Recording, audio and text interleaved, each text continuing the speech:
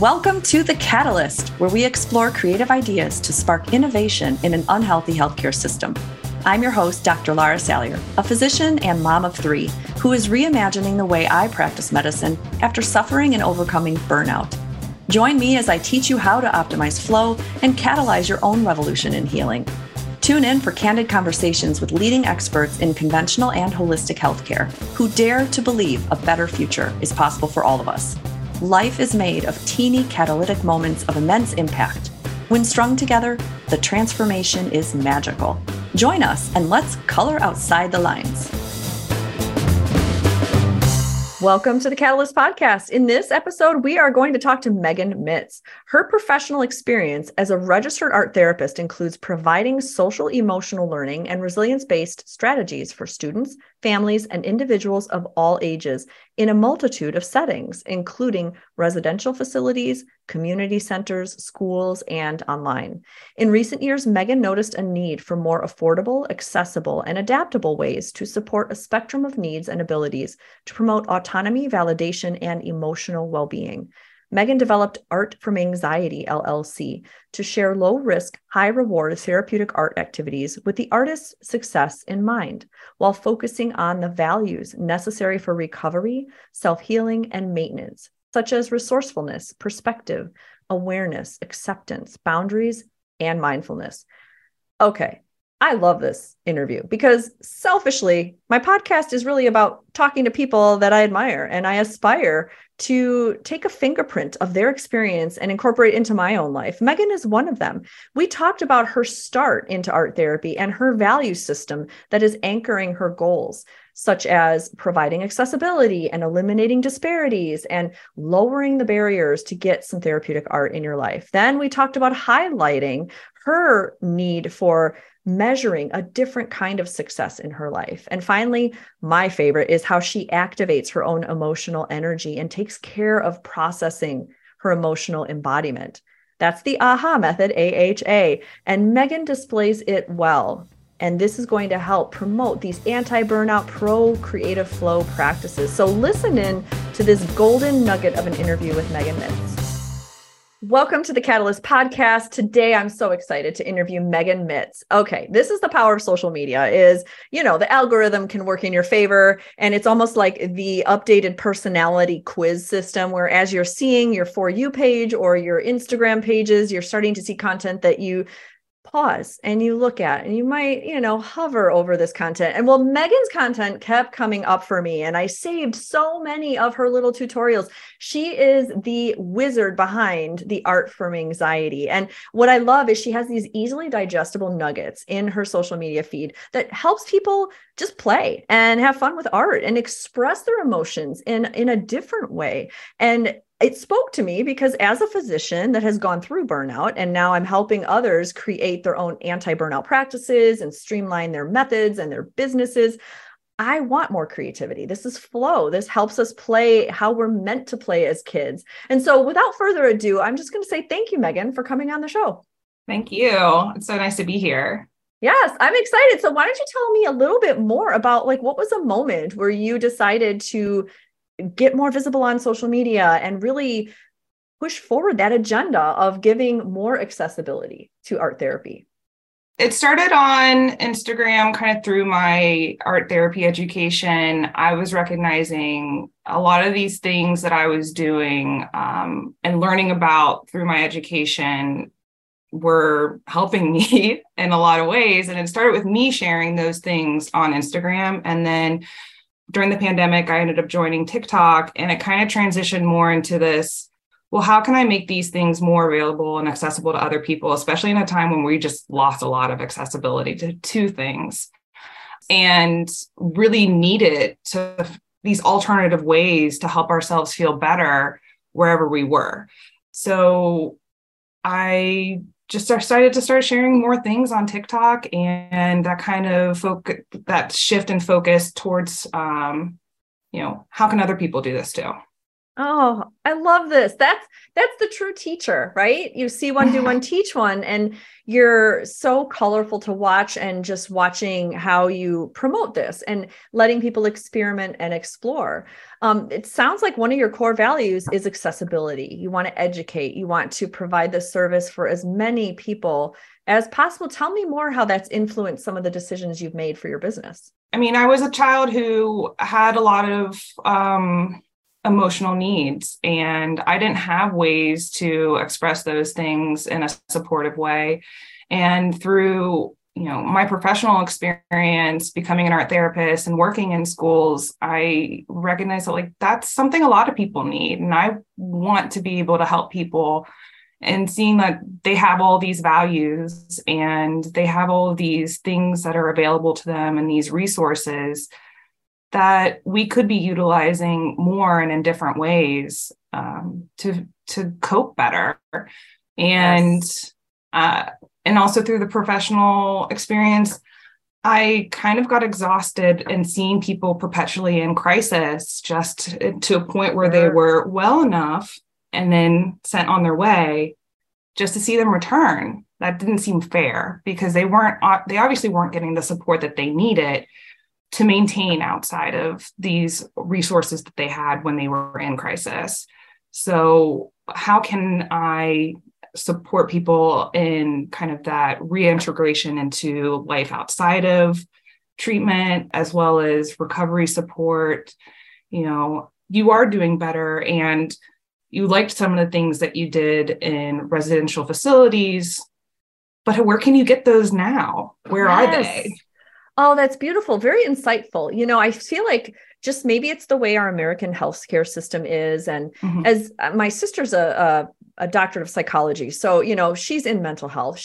We understand the unfortunate way that our system operates is not ideal. And now we're blowing it open, which is awesome, because you're seeing that it's not like a switch, like it's off and on. You're not going to get your healing from a pill or a supplement or, one certain therapy modality. It's not like only CBT works, or, there's all these different things to pull from. And what you've highlighted is a unique need to provide this maintenance toolbox, right? Because people will get this almost a little bit of a dopamine rush when you're feeling better and you're all good, right? And then you're graduated and there you go off into the world. Well, things happen, things go sideways, things shift again. And what you're saying is, hey, I've got you. There's other tools that you can use that don't require waiting 3 months to get into your psychiatrist again. And again, if you're listening, this is not a replacement for excellent medical care and mental care. You absolutely need that. But we also need tools. We need all the colors in the crayon box. We need to find other things that help us. And I love that you're saying, okay, I'm going to explain what you can do. So if you could pick one tool that you could use to help somebody as they're sliding maybe closer to a crisis, not quite there yet, what would you say would be a tool or a tip or an exercise that you like to pull from the archives that works? In that situation, my favorite go-to is what I refer to as mega grounding, and it's following 3 simple steps, and it is a verbal recall. So it's naming an animal, which most people are able to do, naming an action, which most people are able to do, and naming a place. That could be a capital letter place. That could be a general place like the backyard. But giving people simple steps in those moments gives them a chance to just think about what is an animal, what is an action, what is a place, following those steps, and then putting it all together, because it can end up being pretty random. And in that instance, it can be relatively silly to think about. And all of a sudden you're kind of like, oh, I forgot I was like, for a second, all wrapped up in those emotions. It's a reprieve. I love that you're challenging them to get out of that limbic spiral of overwhelm and just actually use that logical part of your brain of, okay, so there's a caterpillar dancing in Egypt. Like, oh, okay. It's silly, but it's like, okay, And these little tools of using our brain in different ways is what can be so helpful in the moment. I also like that you call it mega grounding. It's like it's so sexy, it's just like really compelling. I want to be mega grounded, and you mentioned earlier, just kind of a common path that a lot of us go down when it comes to our businesses is self-help, right? We're really doing what we needed or what we would have liked. And we're living a life that we hope we can share with others based on lessons that we've learned, and it's no shock that most people that go into mental health have reason to go into mental health. And same with doctors. I mean, we want to, help other people be better than what we had. So I just love that you're using these modalities. And what would be the one way? So you've mentioned your anchoring values of, education, of accessibility, of providing value, and I guess transportability of your ideas and your methods for people. The next step would be highlighting, where do you find that you measure success? Has that been redefined over the years for you? How do you define success? That's been a real big struggle for me. Absolutely. I know what I'm doing with my life. I know these are hard decisions to have made. They're hard decisions to have continually acted on. It's not as profitable as I wish it was. And a lot of times to me, that is the measure of success. And because I'm not as successful in that way, maybe I'm not a success, but I really have to challenge that. What is success? I've paved my own way. And that really was what I wanted to do. And I'm happier because of it. And it might not look like what everyone else did, but that's also what I wanted. I didn't want to look like what everyone else was doing. Yes. So love this. This is excellent, Megan. And you're right. You're echoing a lot of people's journey as we're innovating healthcare and trying to expand mental health services and provide different things. It's different. It's like walking in snow that's never been walked in before. I mean, nobody's done this, so you're doing it in your own way. And that's part of those values is you wanted that autonomy, you wanted that choice and that authority to do what you want. And so measuring success is going to be different. I had the same experience when I decided to resign from a traditional employed position and open up my own practice. I couldn't measure success based on how many patients a day I saw. I wasn't going to see 25 a day like I did before, thank goodness. And so my measurement was less, but my happiness, I mean, the overall equation of success didn't include just money. It was happiness, time. Am I doing things and expressing gifts and skills I couldn't in my other job? And you're using things to all the modalities. And so what would be a goal maybe? Do you have any like pointed direction you hope that Art from Anxiety goes in the next 5 to 10 years? I would like to continue helping people one-to-one, people who probably wouldn't have access to all of the things that other people have, or maybe need something temporarily. That's, to me, it's going to be something that I don't want to ever compromise on, no matter my level of financial success, because I'm here to help people who don't have access to things that most people with, financial success do have access to, I guess. And I want to continue building my Patreon because I'm sharing therapeutic considerations on there as far as materials and processes, as well as some of the breakdowns of how-tos, more extensive how-tos for the person who prefers to have a lot more of instruction or guidance, visual representation, maybe the time to be able to watch those as opposed to the very quick snippets that you see on social media. And that one is also a very accessible option as well for the person who maybe isn't in a position or doesn't want to do one-to-ones or the online face-to-face type things. That's more of a self-guided thing and a support for however you want to use Art from Anxiety. Before we went on air, you shared with me this really unique way to increase accessibility to your one-on-one services. And I would love for you to just kind of walk me through. Let's start with first, what would people expect from a one-on-one experience with you? Because I'm curious, because I have worries about things like, okay, who shouldn't have art therapy? What is, because there's a difference between therapeutic art and then art therapy, right? I do therapeutic art when I do little workshops. I am not an art therapist. You're trained in art therapy, which is completely different. And so I think that's a great place to start. If you don't mind, let's start about who is a good person or a good fit to try art therapy and who might need to be a little more aware of what they're getting into. So someone who would benefit from going to art therapy is someone who wants a continued relationship, who is going to go through the process of, being vulnerable with that person, because you are expressing a lot of history, or the history that's important to the circumstances, that can bring up unresolved trauma. And in an art therapy setting, a clinical setting with an art therapist, they can support you through that in a safe way through the processes and materials that they present, as well as making sure that there's closure with that. Perfect.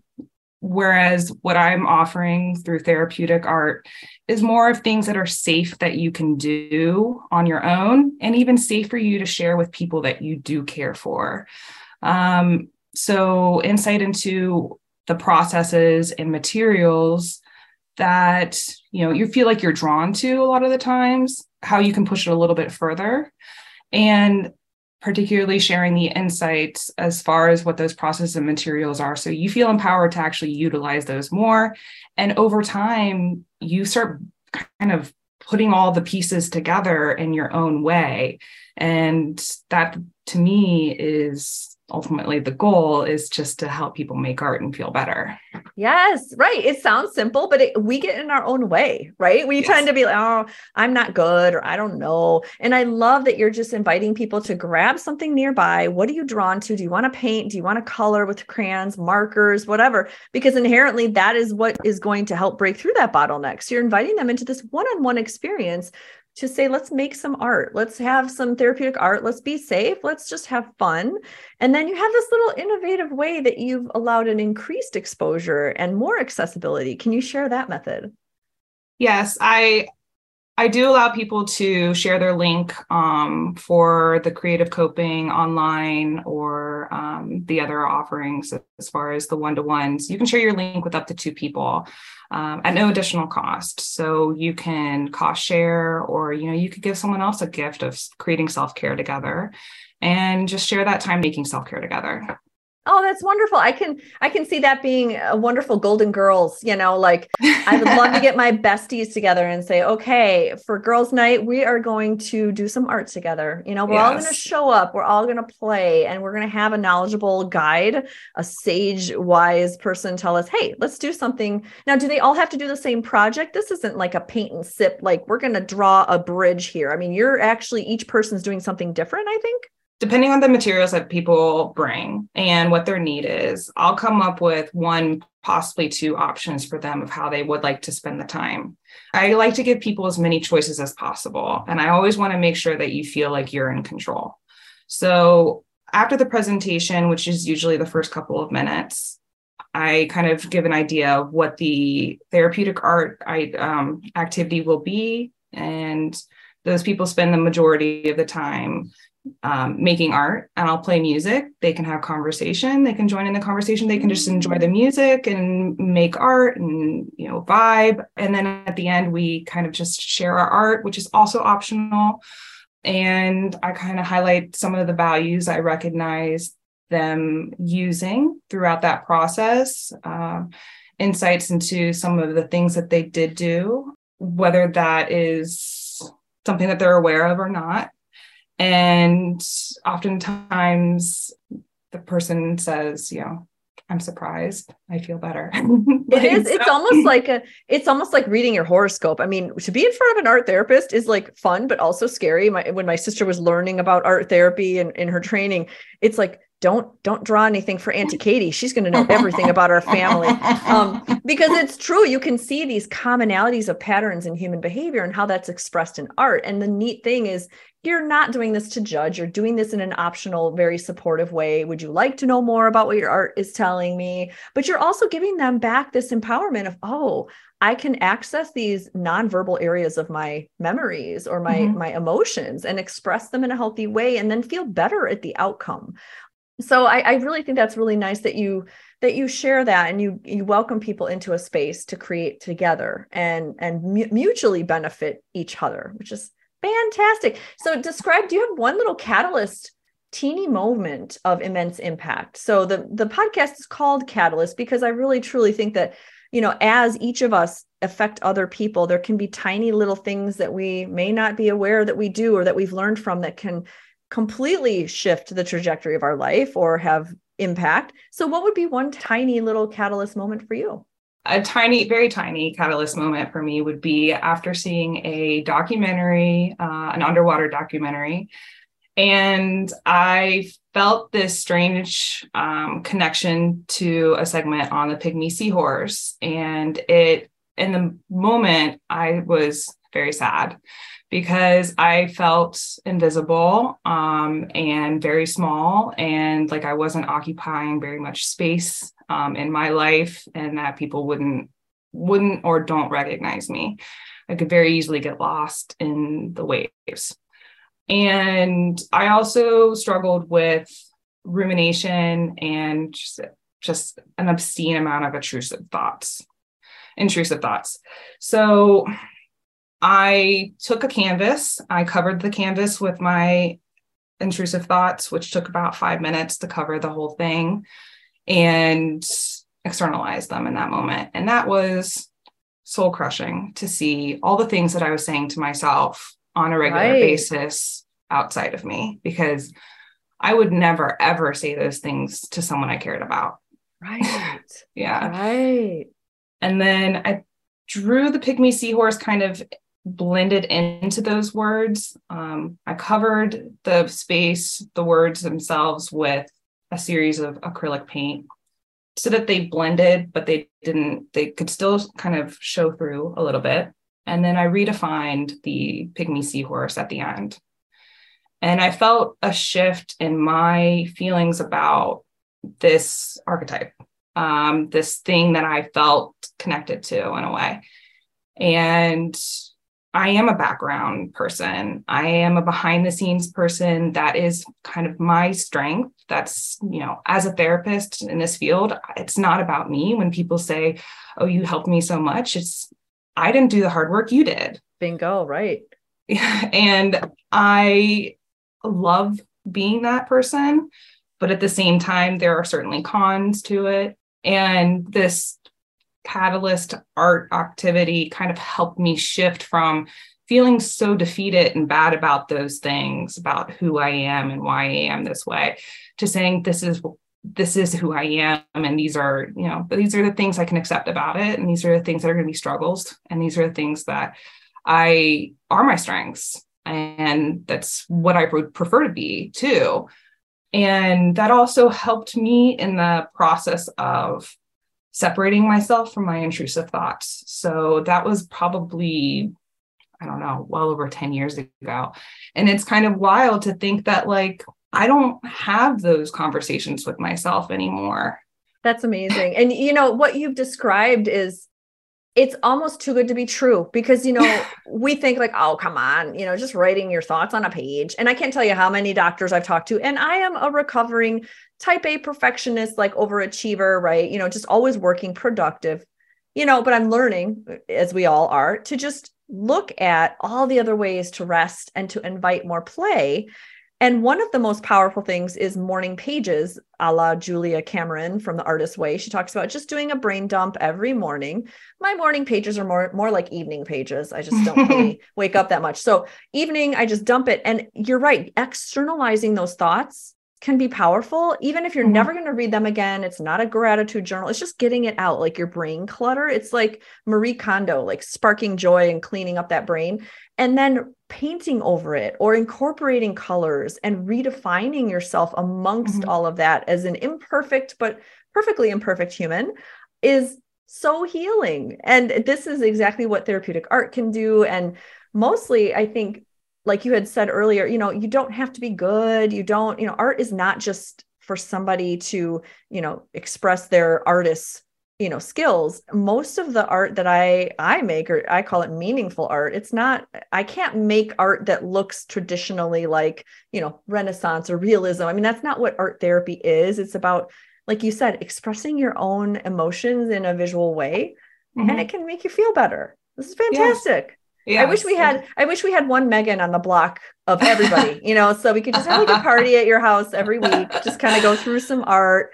Okay. One last thing. So in my burnout work, I have a 3-step framework that I encourage people to kind of think, and it helps keep them out of burnout. Since burnout is depersonalization and low perceived achievement and emotional exhaustion, the reverse of that is anchoring your personal values into what you do and highlighting where you see improvement, like redefining your success in different ways. And the last is activating your somatic energy. So you're not running on fumes, you're not emotionally exhausted. So my last question to you is, how do you activate your own energy when you're feeling low? Do you have any little activation exercises you do to change your state? It really depends on my emotional needs. So if I feel like I am more emotionally overwhelmed, I will go with high control materials, like my rigid materials, because they will help me feel more in control. The things that are in my head are more likely to end up on the page, and I'm not going to get as frustrated about it. I'm also going to every time I'm going to keep my canvas small, because that's also going to limit the potential of overwhelm. Or even putting painter's tape down and giving yourself multiple boundaries on the same page. That's like a really great way to decrease, getting triggered by the size of the page and feeling unsuccessful on that, all just before even starting, because it's too overwhelming to do so. And usually what I'll do is probably a scribble and then fill that with patterns of some sort, or even color it in. That's one of my favorite go-tos for when I need to feel more in control. And then if I want to express some emotions that might be lingering or need a little bit more attention, I will more than likely use watercolors, but I'll also use them in a really controlled way, because watercolors are difficult to control, much like our emotions. So there's a high potential of becoming overwhelmed by using this material that's difficult to control.